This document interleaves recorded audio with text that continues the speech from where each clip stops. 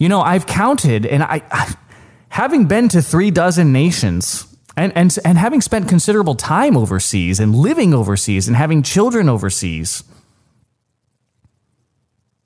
I think, and nevertheless, being a patriot, I'm happy to be the voice of someone who at once loves America and despises her flaws. That's what I hope to bring to you in the coming days and weeks. But right now, I got to talk to you about Zelensky, who shows up, I don't even know why, at President Javier Milei's inauguration. I don't know why he's there. Nobody knows why he's there. I had this in English, and now it's converted to Spanish. Let's see if I can still read it to you. The president of Argentina was joined by the president of Ukraine. And this marks a major change in international relationships, in diplomacy in general. This was written by Roberto Garcia Moritan. And this is in infobay.com. This is an opinion piece. The presence of the president of Ukraine, Volodymyr Zelensky, in the ceremony of investiture, in other words, they call it the investiture. I like that. The inauguration of the president President Javier Milei is an important diplomatic change, considering the alarming circumstances that are in force in the Ukraine, and in the whole context of the geopolitical spectrum. It also is symbolic of a change in the practice of diplomacy, given the fact that he was there in person. And this is okay. So that's my rough translation of the Spanish article. Here we see the two embracing. I just tweeted this photo earlier today. An embrace between President Zelensky and President Milei. Milei is wearing the traditional blue and white sash, which is actually kind of like a regal symbol. You see kings and monarchs and His Imperial Royal Highness might wear something like this. Queen Victoria, Queen Elizabeth would wear something like this. He's wearing this sash, which harkens back to monarchy.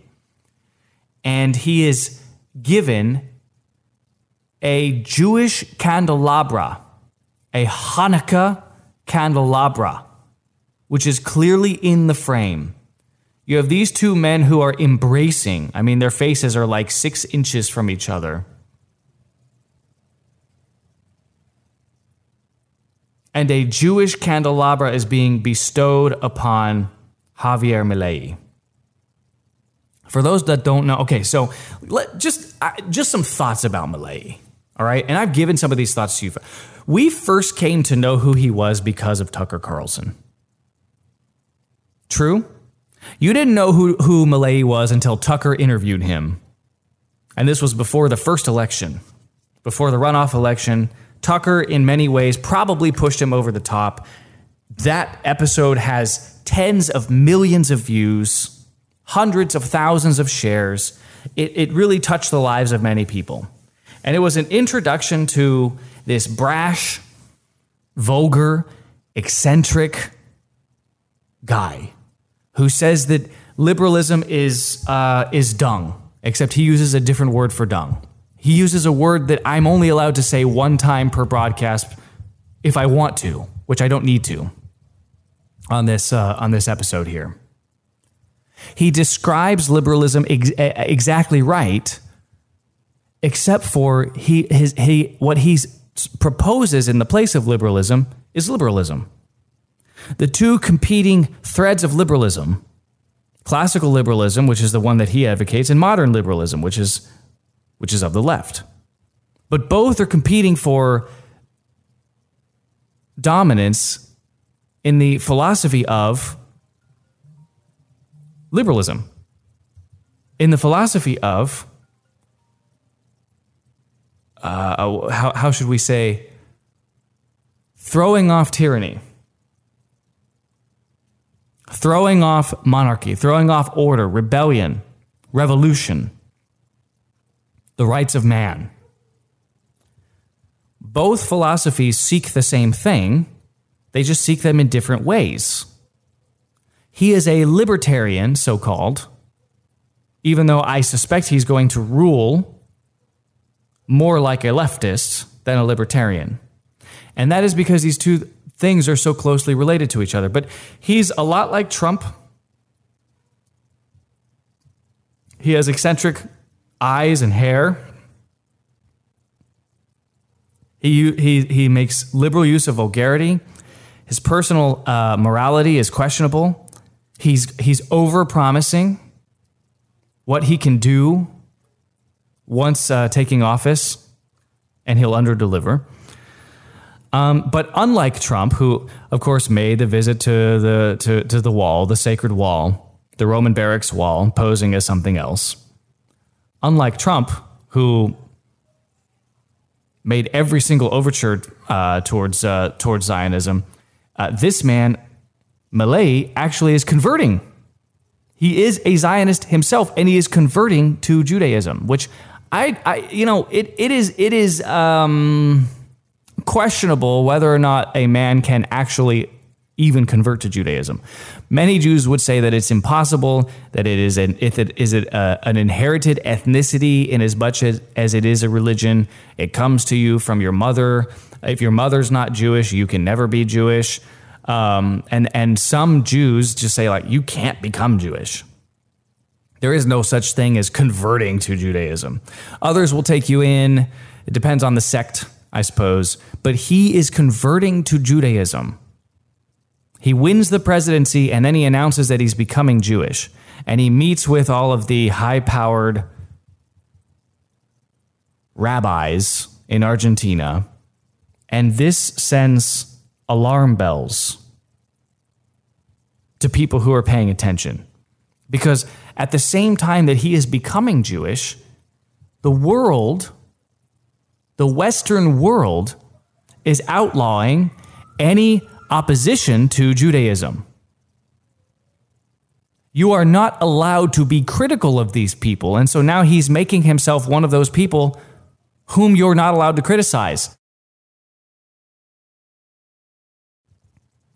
Think about this. He's becoming the one thing that you're not allowed to criticize.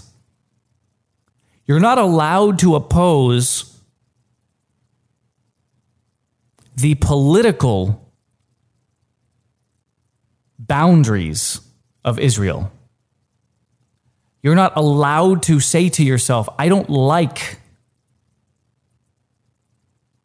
what you're standing for. I don't like the oppression of Middle Eastern Christians, Palestinian Christians.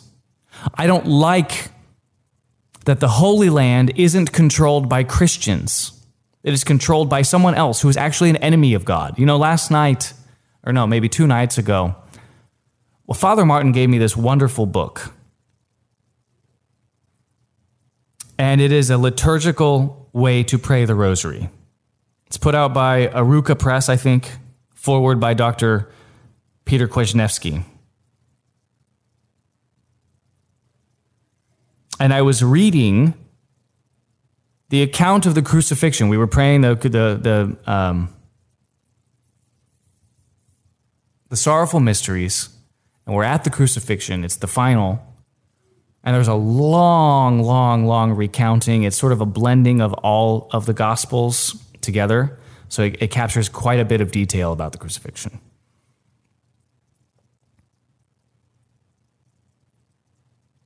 And there is the segment in there that absolutely, I mean, you just can't make this up, okay?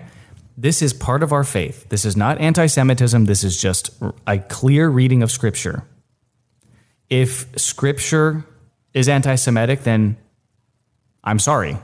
Then your definition of anti-Semitism is just too broad. But the idea of double dealing, of lying, of dissimulation, of bribing witnesses, of using the money power to get your way.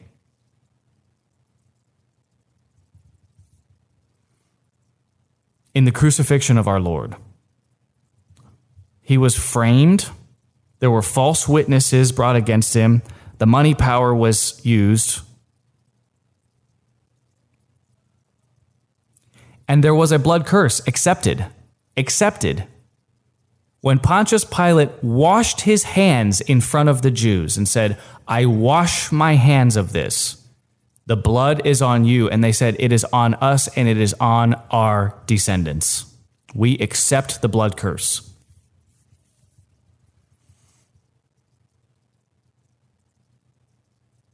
We will forever be the enemies of Christ. Forever. For all time. Up until even the present time, we will be the enemies of Christ. Ladies and gentlemen, Javier Milei is now an enemy of Christ. Volodymyr Zelensky is an enemy of Christ. And if we don't have the courage to say that,